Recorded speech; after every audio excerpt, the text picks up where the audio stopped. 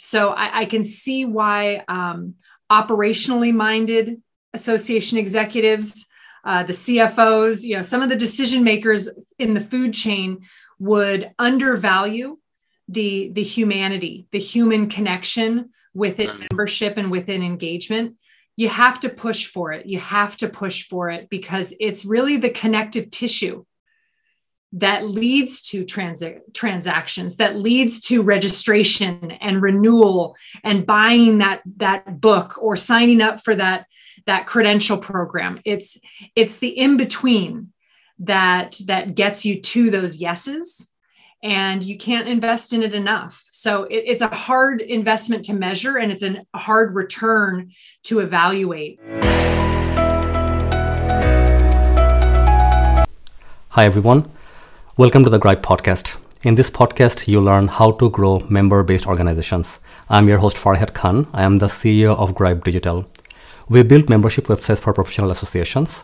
Our app Member Lounge is one of the quickest ways to build an engaging membership community for your membership. With Member Lounge, you can take your member marketing on autopilot so that member engagement just happens without you having to work hard for it. You can see a free demo of Member Lounge on our website at memberlounge.app. That is Member Lounge, all one word, .app. This is a live recording of our podcast. If you're joining us live today, welcome. We got some great questions from the audience already, but if you have any more questions during the episode, please submit them on chat. Today, we are excited to have Elisa Pratt with us.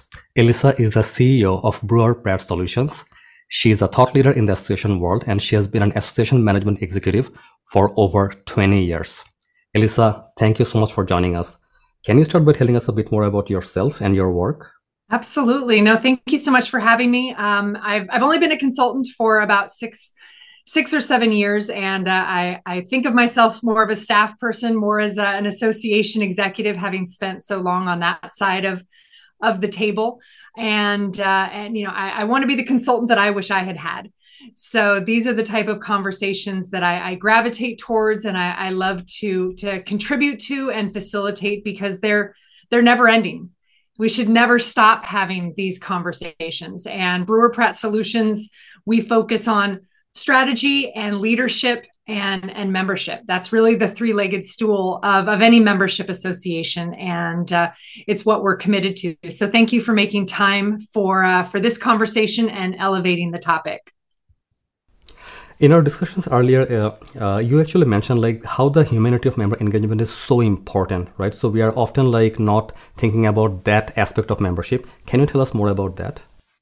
I don't know if it's really COVID that brought this into focus for me, but we've stopped seeing members as people. Yeah. They are transactions, or they're dues, or they're a head count, or they're a vote. And ever since COVID, as we've all been driven back into our homes or have smaller, work environments, whatever it may be, I just think the humanity of this is so much more important. And with technology, booming, and AI and, virtual reality and all of these things, it feels as if associations and nonprofits have the unique opportunity to be the convener of people, whether it's in person or on online communities, but a sincere convener. And so, this is my office. This is my entire team. I don't leave this room. And so I'm hungry for interactions like this and webinars and, listservs and chat groups and in-person conferences and conventions, whatever it may be. We are more alone than ever before, and more siloed than ever before, and yet hungry for that human connection. So I hope associations and nonprofits can take advantage of this unique window that we're in as a culture, as a planet, to be the home for human connection in your space, in your profession, in your area of specialty. Because that'll never go away. People's need for each other will never go away, and as we lose a little bit of that, I think it's an opportunity to increase relevance, to increase what makes associations necessary. And I guess like over the last couple of years, we were looking at the membership trends report, like the surveys and everything that is happening. And what we have been finding is that like year over year, I think like the last 3 years, the top reason why members join associations is for the community to kind of like have like that hive mind to connect with each other, to have like-minded peers, you know. Now like even though members are hungry for that connection, that community, like what is going wrong with associations, or like what are we not doing enough, you know, like to actually build the connection? When a member or a member segment or a prospect segment tells you they want community, it sounds easy, right? Yeah. Connection is a qualitative, intangible thing. While we deliver it through tactics and platforms, it's intangible, and how someone receives it and how they feel about it, how sincere it feels is impossible to quantify over a large audience. And what it requires is one by one, conversation by conversation, member by member interaction. And that's really hard to scale. That's really hard to automate in a sincere way. So, platforms like yours and solutions that you guys are the best in the business for are ones that I think help in this area. But it's got to come down to listening. It's got to come down to being responsive and adapting to those changing needs. You're never going to be everything to all your members all at the same time. That is the quickest path to failure and to spreading yourselves too thin. Stop trying to be everything to everyone all at the same time. And, one thing that was hard to accept, but also very freeing and liberating as a staff person, was recognizing that as an association, sometimes the greatest value you can deliver to the membership is their ability to connect with each other. It's not you. The association is just the environment. The association is just the convener. And sometimes you have to get out of the way and let them do that. Give them the opportunities, give them the strategies, the platforms, the teasers, the conversation starters around that, and then get the heck out of the way. It's not about us as the marketing director or the membership director or the CEO or whatever it may be. It's not about us. It's about the members and what they need and what they can get from each other. I find this especially to be true in professional societies and trade associations. They're coming to learn from each other. We are just repackaging and disseminating those best practices, that expertise, and trying to spread it more broadly, but they really want to interact with each other. So that hunger for humanity and engagement between the membership is something we have to protect the sanctity of and the purity of by not getting in the way of it, not trying to turn it into a product. Just let them engage with each other. Let the natural ecosystem of your members' knowledge and curiosity and expertise, let it generate, let it grow, let it spawn. So we've been talking to a lot of associations about building an online community for them, like people who don't have a community right now. And like we keep echoing this, that members want that connection. And then like the surveys and research, everything that we have done leads us to that one answer, that the top reason why members join association is for the community. Then we hear like the association executives or like their staff, like team member, what they tell us often is that it will be a lot of challenge to maintain a community. We don't have the staff, we don't have the resources. It will be a lot of moderation for the to do in the community. Mm-hmm. So what advice would you have for them, people who are fearful of this extra work? I see both sides of it. I'm staff minded but member focused, and so there is two sides to this. I would say on the staff side, manage expectations and take small incremental steps. Just because you build it doesn't mean they will come. It does require a PR campaign, a launch strategy.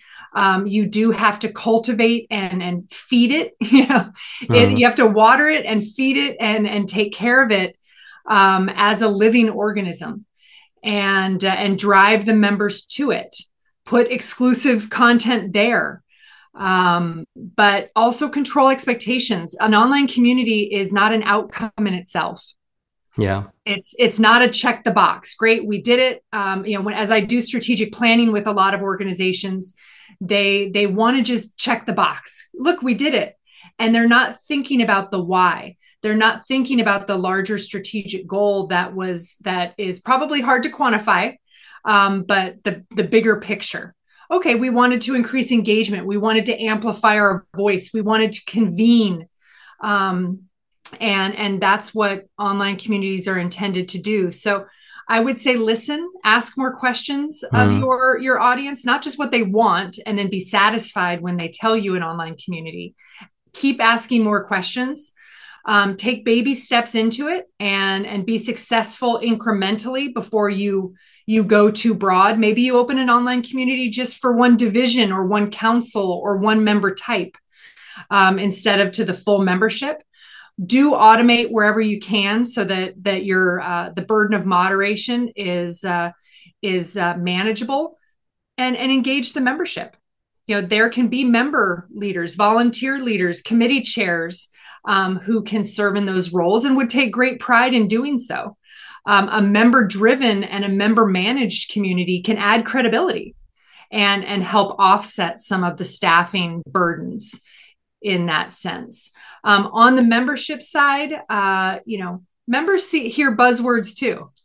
And they want communities, they want, chats, they want, hybrid sessions. They think they want all this stuff, which is why you need to ask more questions.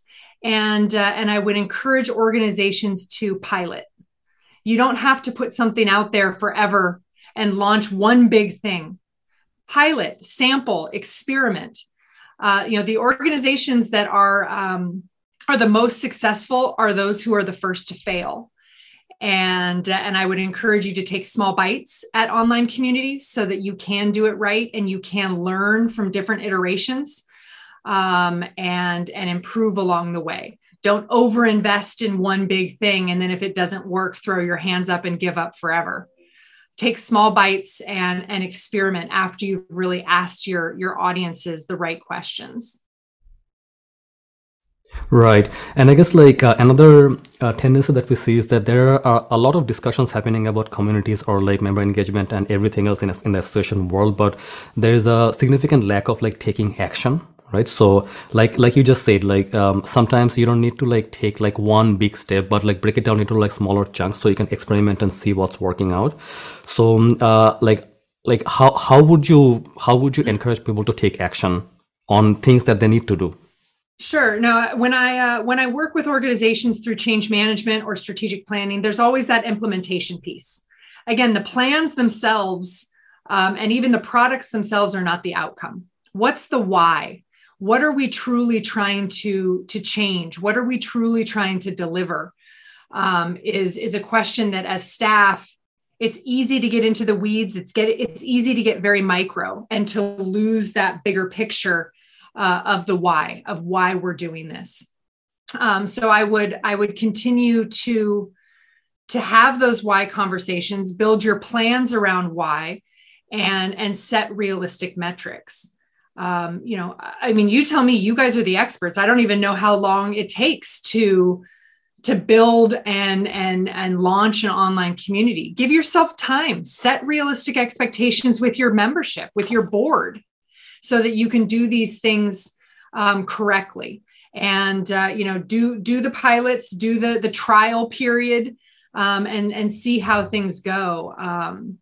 Because the actions, you're going to mess up. There's going to be mistakes. And I think that COVID era gave us something to blame. It gave us a chance to make mistakes because we were thrust into a world of innovation that we weren't ready for. Our hands were forced into making changes and adopting things that we had to fast track or we had to take on that we weren't really ready for to survive during COVID, to be agile, to evolve in that crazy environment. And we seem to get okay with, we messed up. It was COVID's fault. That didn't work. It was COVID's fault. find your new COVID. What's your new thing that you can blame when things don't work? Because you're gonna, not everything's gonna work. Even those things that you partner with high quality third party, vendors and service providers, it's not always going to be perfect. So control expectations, tie your efforts back to your why, back to your strategic plan, back to your mission, so that you don't get lost in the minutia, in the detail of it all. Stay at that why level when you're sharing with your members the opportunities, the outcomes, and what you're going to change along the way, what you've learned, and how things are going to improve over time. Yeah, I like the point of like connecting everything back to the why. Why are you doing something, right? There has to be a reason behind it, right? So what we tell our clients is that like if you're taking on any project or any initiative, like there has to be a big return on investment. Unless you can clearly define the return, like what is the return? What will you do with the data? Don't even take it on. We have to clearly define the outcome and define like the why, and then start the project. And oftentimes what we tell people is that like if you're like investing in a technology or anything, say $10,000, right? You have to, like as a bare minimum, like break even, like get the $10,000 return in the investment and beyond. And like we as a technology company, if we can get you that, we don't work with you in general, right? So, and we try to define that return. So I love the fact that you're saying that as well. Well, that's why I think some people lean away from the human engagement. Because it's not easy to quantify. It's not likes and shares and comments. And, in the end, what it all boils down to is retention and recruitment. That's a number. Those are measures that will never change. But sentiment and loyalty and interest, those are hard things to measure. And they're not always, they're very rarely measured in dollars.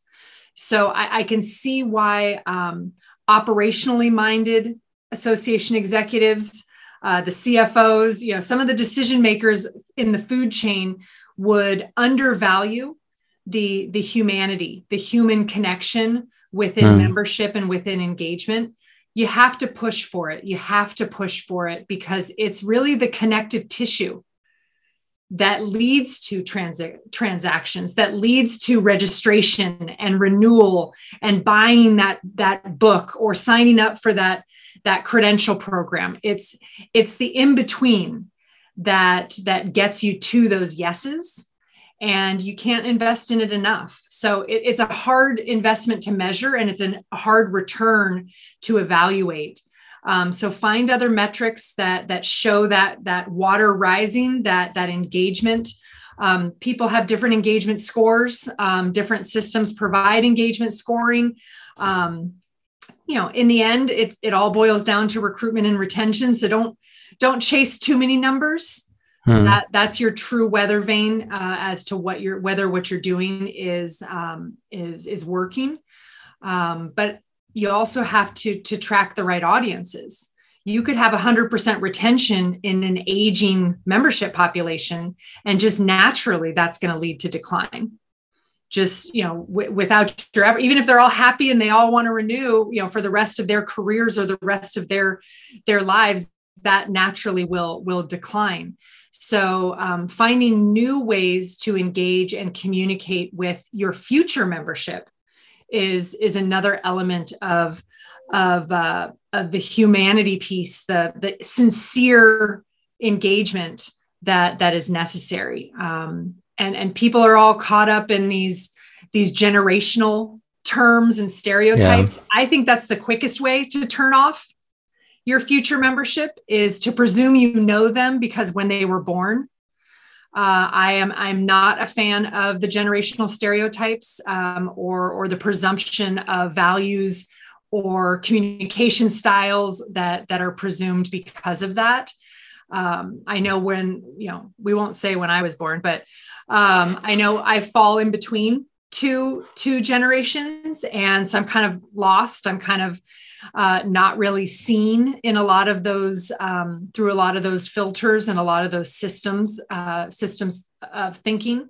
And I just hate seeing associations put members in a box or prospective members in a box. For me, what it really comes down to is your membership life cycle. Where are you in your life, your career, and how does that translate into your exit of the association? You may not be 22 and just coming out of school. You may be, second career and coming to this association in your 40s or 50s because you've changed careers and now you need this professional society. You may be retired and this is an area of focus you had in school. Whatever it is, everyone's story is different, and I think that's what technology has allowed us to appreciate. Through Instagram, through TikTok, through whatever it is, we're all so desperate to tell our stories and to be unique.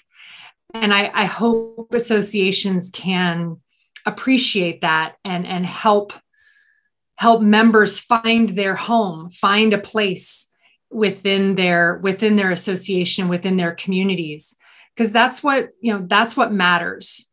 And I think that's what a member would value as their return on investment, almost more so than dollars and cents. Sure, your member discount may save them, $100 on the registration fee or $50 on the magazine subscription. But that mentorship or that person that they met or that question that they were asked that helped them, choose a different path. Those are the real connections that can't be measured. It really comes down to telling stories and bringing that human narrative to your organization, your why. If you can't tell your why in individual human stories, then I would ask you to tease out and work your why a little harder. Numbers don't always tell the story. I want to hear how you change someone's life. I want you to give me goosebumps, as to why someone joined and how their life was made better.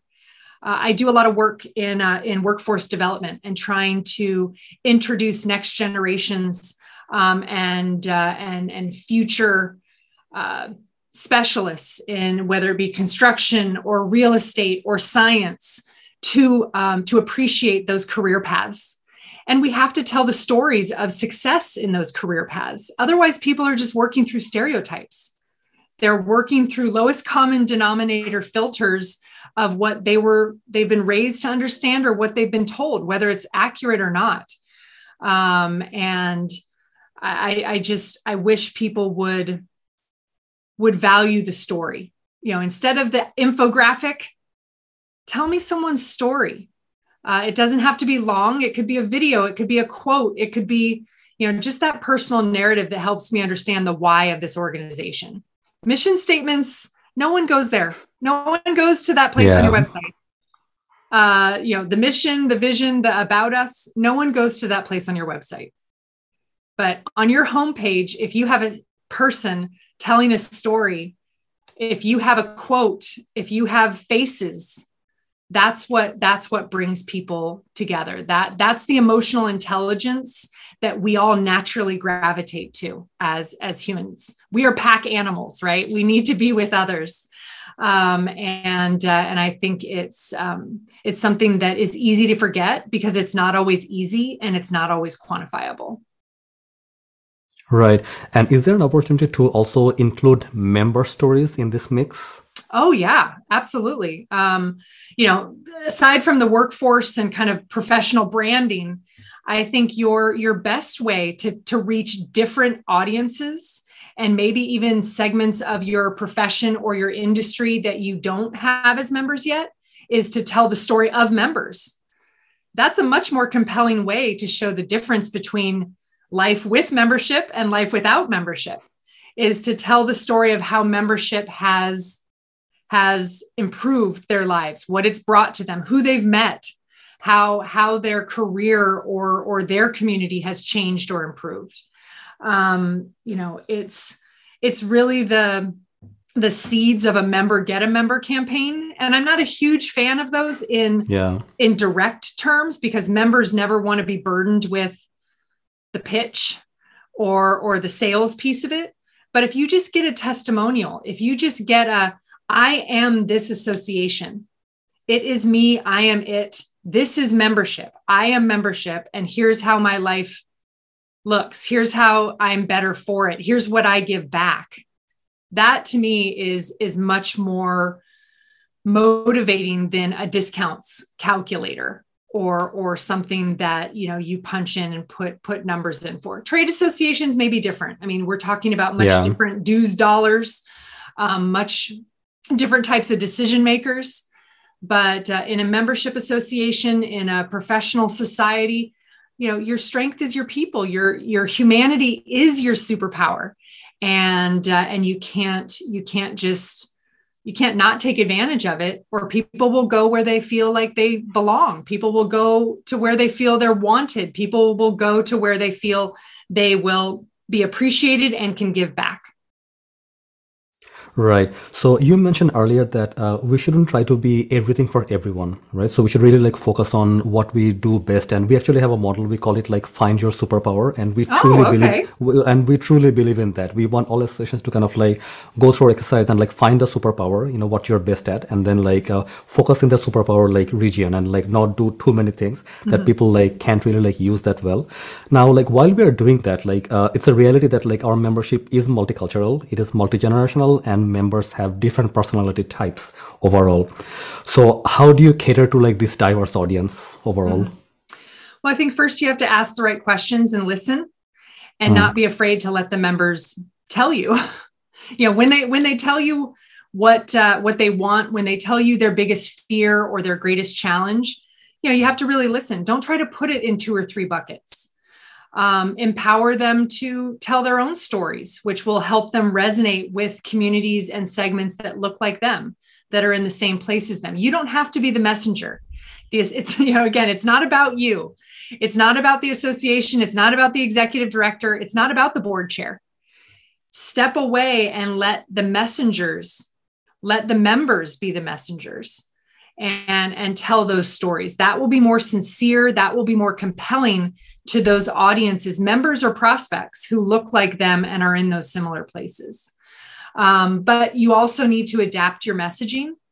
I'm sure some of your messaging, if not your mission and vision, are 5, 10, 20 years old. And I would encourage you to evaluate your language that you're using. Not just for inclusivity, but for modernization.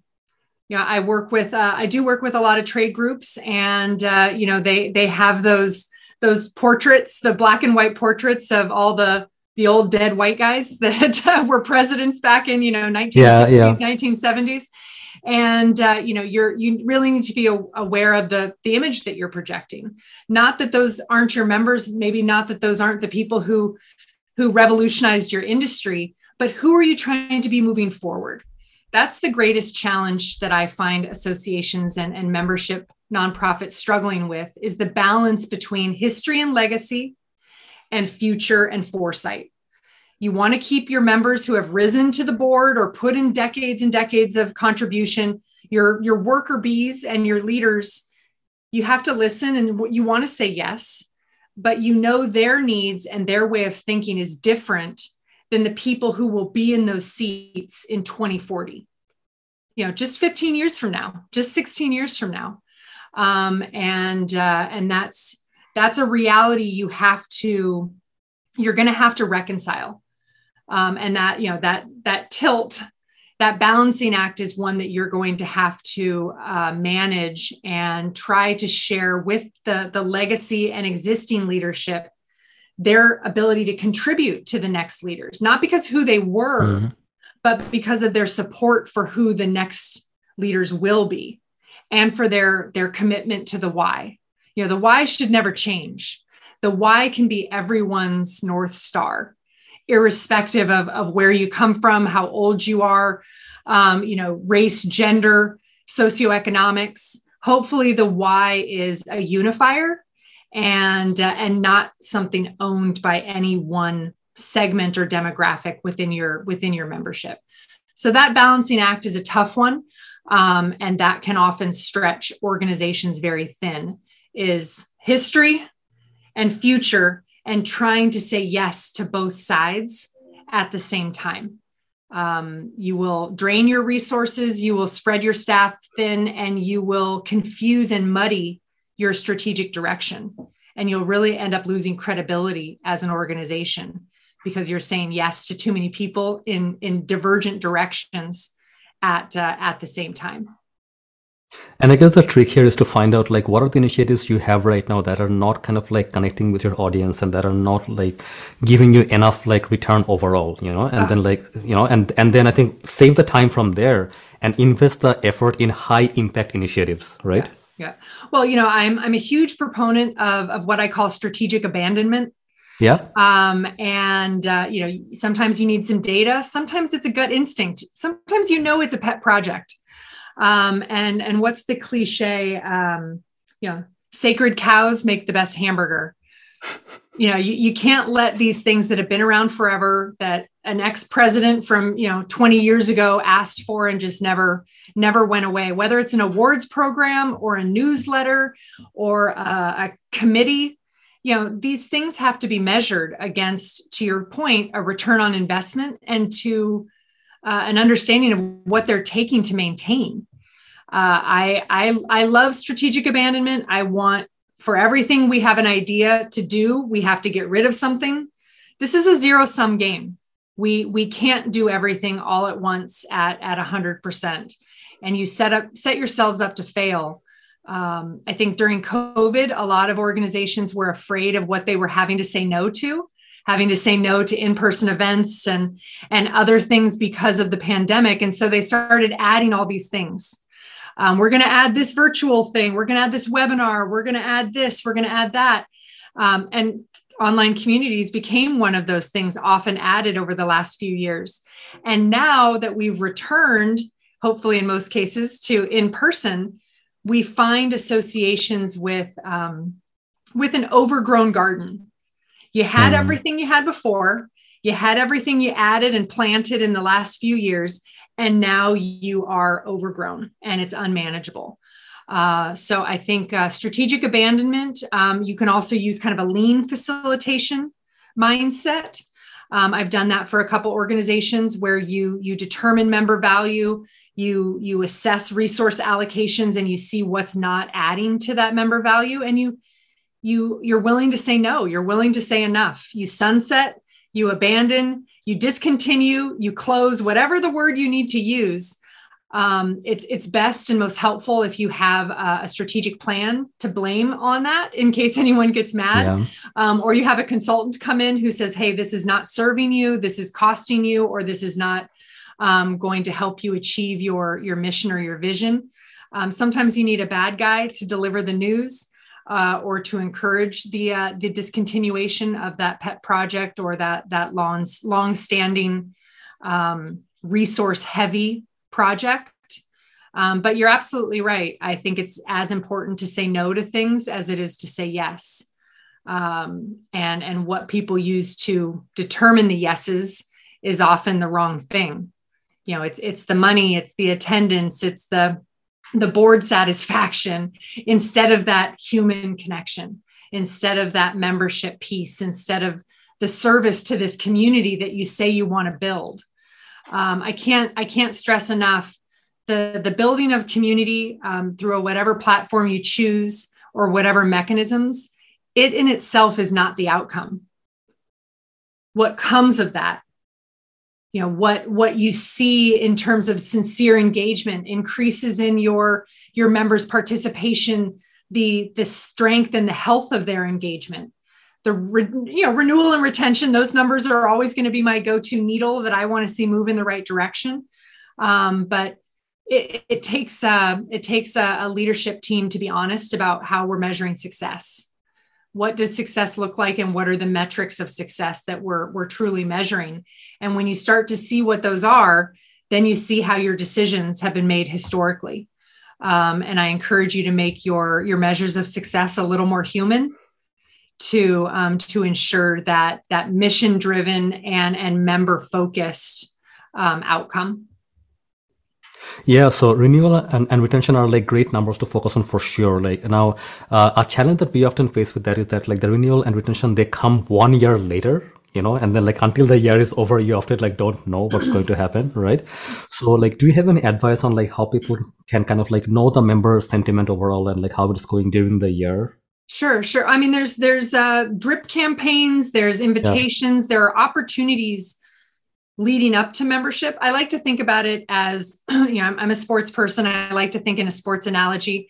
You're recruiting your next starter. And recruitment starts with a visit, a handshake, a conversation. Then you invite them to do some stuff, to get involved, to see how they are, to understand more of what they like and what they need. Then you bring them into the farm team. You bring them into something lower level, lower commitment, more broad-based. Maybe it's writing an article. Maybe it's an advisory committee that's not member only. Maybe it's attending a webinar or a conference at a higher registration level. There have to be more points of entry than just membership, yes or no. Yeah. So I would encourage you to take your recruits, find the right entry point for them during their lead up. And then when you're ready to bring them up to the major leagues, i.e. sign them up for membership, they already know the game. They already know the rules. They already know the value. And, one of the other challenges is how often members are forgotten after the join, after they say yes. Yes. I also find a lot of organizations investing heavily in their young professionals or their early career or their students. And then as that audience kind of graduates out or ages out of that intense engagement audience, they're forgotten about until they become, leadership potential. So I ask you, what's going to be the connective tissue between your entry points? You have to think in terms of the full member journey.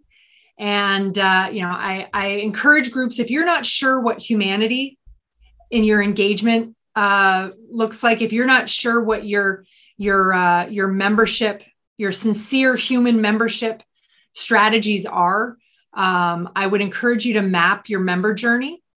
It's something we do for organizations of all sizes, and it helps clarify and take away the assumption. Let's truly map those entry points and what a member at this level or a prospect, what their journey to membership looks like, whether it's through our website, whether it's through a phone call, whether it's through an email. Let's map what these journeys look like so that we know where we can improve. We know what to take away because it's not working. And we can make sure that there is humanity woven into that. And it's not just about clicks and views and open rates, because that's not human. That's a tool, that's a channel. But what's the larger why? What are we truly trying to achieve for our members and with our members? I'll take one audience question at this point. So Amber Warner is asking, I would love to see some examples of associations or societies that share member stories. Do you have any examples? Ooh. Well, I will share a few links after the webinar. But storytelling in leadership, you just Google that, you can find a ton of examples. I do like to use the for-profit examples to then inspire association anecdotes and testimonials. I did have a client in the nonprofit, in a trade association space, who created the I Am campaign. I am this association. They use their acronym. And they just had members make little Instagram videos, and then they built a reel. It doesn't have to be highly produced.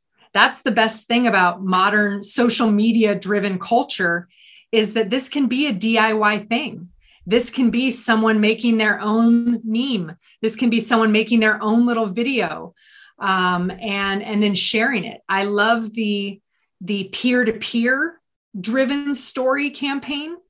And I think the realtors have a campaign, I am a realtor, and how they make that a personal brand of being a licensed member of their profession.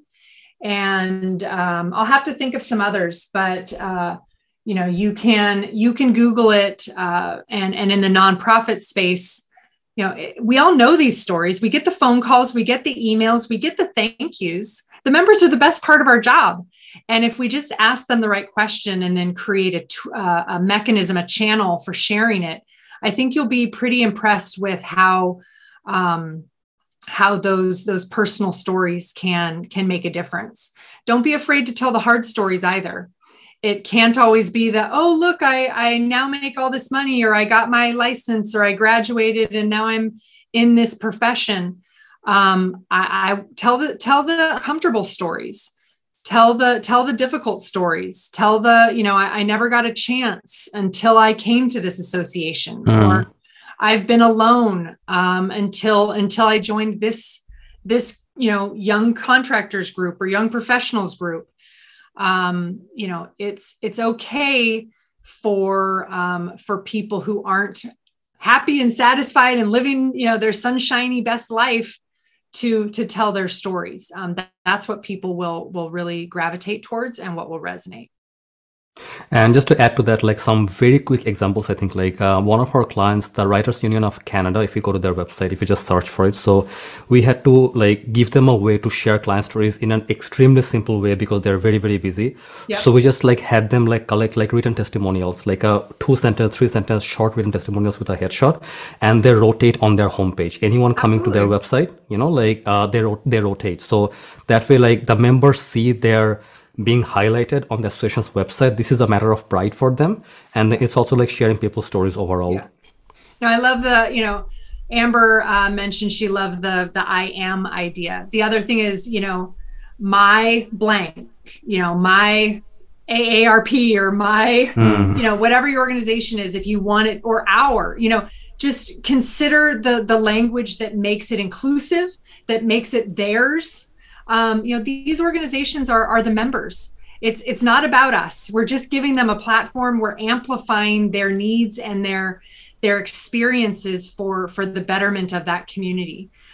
So whatever, Canva's a huge, easy tool. I know I take all my testimonials and I break them into little Canvas and I put it out into the social media universe to try to tell the stories of my clients. And, so this doesn't have to be fancy. You don't have to hire an ad agency. You don't have to hire a PR firm. Help your members tell their own stories whenever possible. And then take the anecdotes and the testimonials and put them out wherever you can. Homepage, your Twitter account, the bottom of a renewal email. I used to try to put at my tagline on my email signature. I always put a very short testimonial. And just as a subtle little sprinkle, because you don't want it to be salesy. You don't want it to be an advertisement. You want it to be naturally woven into your standard messaging, right? You want it to be a part of everything so that it's not off-putting. But tell the stories, make your engagements human, try to measure member value and member experience in human terms, as intangible as that is. The narratives and the testimonials will be one of those things you can then start to quantify. All right. So Randy has a follow-up question here. So Randy's asking, what would be an example of a signature tagline? Oh, sure. Well, again, this is in consultant terms, but one of my favorite testimonials I ever had was a client who, in a longer paragraph, they said something like, Elisa, you came right in and won the respect of the board of directors, blah, blah, blah, blah, blah, blah, blah. So I just cut, Elisa immediately came in and won respect of the board of directors. Quotes, CEO, professional society. And, it was just at the end of my signature line. I changed it, every quarter. I tried to change it every quarter and make the testimonial speak to a different aspect of my service areas or my skill sets. So, keep it short, make it simple. Don't make it, always your chairperson. Try to make it a normal everyday member. But sprinkle it around. Let your different departments come up with different ones. I would love to see that be an organization-wide thing, as part of a larger campaign. Isn't just here's a little picture, an advertisement for our next convention. How about, here's how we've changed someone's life. Here's what someone's telling you in their own words about how this organization helped. Association, whatever, gave me my professional home, period. So-and-so undergraduate or PhD, whatever. I think there's probably, if you really went and tried to harvest testimonials and gave your staff things to choose from, or just ones to rotate, I think that would be a really cool association-wide, subtle, member engagement tactic. Yeah, I love that. And Look if at us, you we're just like coming up with real things. This is can so you cool. can you imagine? Yeah, exactly. So I love cool. that. I love that. It happens in every single episode. I know we're like ideating as we speak. Yeah, exactly.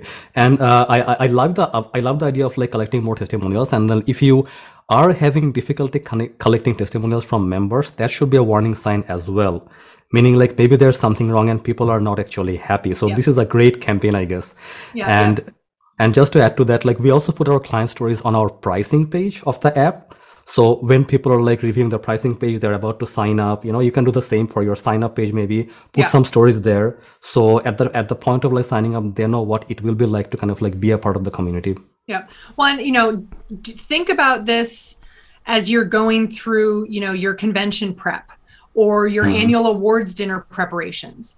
I mean, take your iPhone, take your cell phone, and during that event, go interview people. Wow. Whether you write it down, whether you just capture the audio, or whether they're willing to do like a selfie with you. I can't encourage enough the DIY method of storytelling. It's super acceptable. I mean, I post selfies with my boards, I post selfies with my clients, and it creates credibility, a sincerity. These human-driven and engagement and humanity efforts, they have to be authentic, which means that's good news for us, because that means they don't have to cost a lot. So, walk the trade show floor at your next annual meeting and go interview people, go stand at the registration table at your annual fly-in or your next summit or conference, and interview people. Why are they a member? How has this organization changed their life? Why are they here at this event? This strategy could then also trickle down through all your products and programs. It's not just about membership. It can become the member's voice throughout all the things that you're offering and doing. So you mentioned earlier, like when we are building an online community, it's very important to kind of like get the members involved, like get them to volunteer, get them to take the lead. Now, how would you inspire them to do that when members are always busy? They have so much on their plate. Sure. It comes down to what's the intention of the online community. What are we asking of them? What are we expecting of the online community? And, we have to remember we're competing against the internet. We're competing against LinkedIn. We're competing against every other social platform. So make sure you give your online community a purpose. There has to be a why for the online community. Otherwise, you're going to lose to all the other online competition. And I don't know that you have to give ownership of it to any committee or task force or whatever. I get a little nervous about the members feeling like they own it. But once you have a purpose, then figuring out a rotation of content, just like any other platform, it needs a content calendar. You need to know what you're talking about or what conversations you're going to seed, every week or every month or whatever it may be. Figure out your cadence and invite people. When you think about member apathy or no one's showing up, did you ask them? Did you ask anybody? And don't ask your same olds. Don't ask the people who are already in leadership. Go to your student chapters, go to your early members, go to the people who've been members for less than 3 years. Everyone likes to be invited. Everyone likes to be asked to do something. Even if you say no, or even if they say no, you get credit for the invitation, and they feel like you care. They feel like you want them involved. So I would ask. I mean, you can randomly pull data. You can target a certain audience depending on the purpose of the online community. But you are going to have to do some work. You're going to have to architect a content calendar.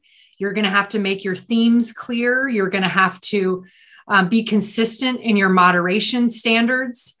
You never want to let online communities feel like they've been taken over or that they're not a safe space for all members. I've seen online communities backfire, and you really do need to do them correctly.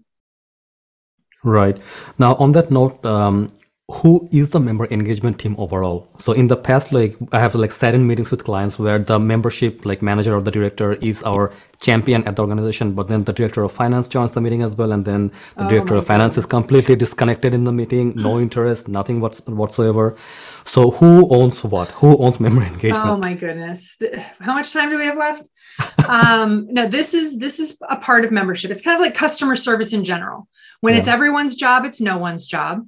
And if you have the luxury of having a membership department, which not every association does, I think about the 2 or 3 person staff, or a membership department that's also the marketing department and also the events department and also the education department. I love to see that. I love it when the chief staff executive, when it starts at the top. I understand they're not going to have their hands in it at all times, but I think the tone has to be set from the top. And then it comes down to your structure, how large you are as a staff. I don't think there's any one answer to your question, because organizations are so unique and there's such a diversity of structure. It comes down to, I like the group who's trying to engage and renew and recruit to own this versus the group that's trying to sell registrations or sell advertising or fill trade show booths. I like there to be some kind of purity of purpose in a membership department versus a marketing or business development department. But it just depends. Not all associations have the luxury of that many staff or that type of delegation of responsibility. So the answer here is have that conversation as a staff before you engage a vendor, before you engage a consultant, before you even try to take this on internally. Decide who's going to be the quarterback, who's going to own this. It's not to say that maybe own's not even the right word, maybe because you're going to be engaging multiple teams. Whether it's the information about things, whether it's the IT and the expense of things with the finance department, but who is going to be the leader of this initiative? Because it's going to be a collaborative effort. And if it's not going to work. It's not going to work. This can't be done in a vacuum. This can't be done by one person. It can be led by one person, with the leadership then holding all involved accountable. But I don't know that there's a clear team lead of who that title is at every organization. Right. And I guess it's very important to kind of like listen to your frontline staff as well. The frontline staff are the ones like who are speaking to members, working with members day to day. Oh, yeah. Right. Yeah. I wouldn't even ask the C-suite first. I'd talk to the person who answers the phone, like the receptionist or, the person who sees what the chat bot, what questions get put in or what search text gets added, put into the website. Frontline staff. Also, if you have chapters or components, I'd ask them about their interactions with membership. They're often on the front lines. They often represent the very front lines of member experience and member engagement. So be sure to involve them. Make sure you then have the solutions that you develop, you scale for everyone within your nonprofit network to benefit from. Don't leave the chapters out in the cold to do this by themselves. Work together and help raise the water for all boats. Alrighty. Elisa, we're running out of time, so I'll start taking some audience questions that were submitted online. So this question is from Anna Loginova. So Anna is asking, we are a regulated professional industry, and then if we're trying to engage with our audience, is it recommended to kind of like capitalize on the negative opinion of members about the regulators? I think it depends on who has access to that community. If it's a private community, I would let your members say what needs to be said, Because if there aren't problems with the regulators, then they don't need you as an association. Exactly. You need a boogeyman. You need a problem to solve. You need an emergency. But at the same time, I wouldn't want that to be a text chain or a website that someone from the outside world could Google or search or stumble upon in a web search. And I guess like we should kind of like take that information and like work with the regulators to kind of like solve the problem, be the middleman. Right. I mean, you as an association need to know what your members' challenges are, what they're afraid of, what's not working, what's hindering their success. And if it's those type of environments that you use to collect, if they're more honest and off the cuff in those environments, they are in, let's say, a static survey, take it how you can get it. But as a moderator of those type of environments, this can't become about people, individuals. This can't get personal. There are liabilities here as it relates to libel and slander that, you as an organization are going to be held accountable for.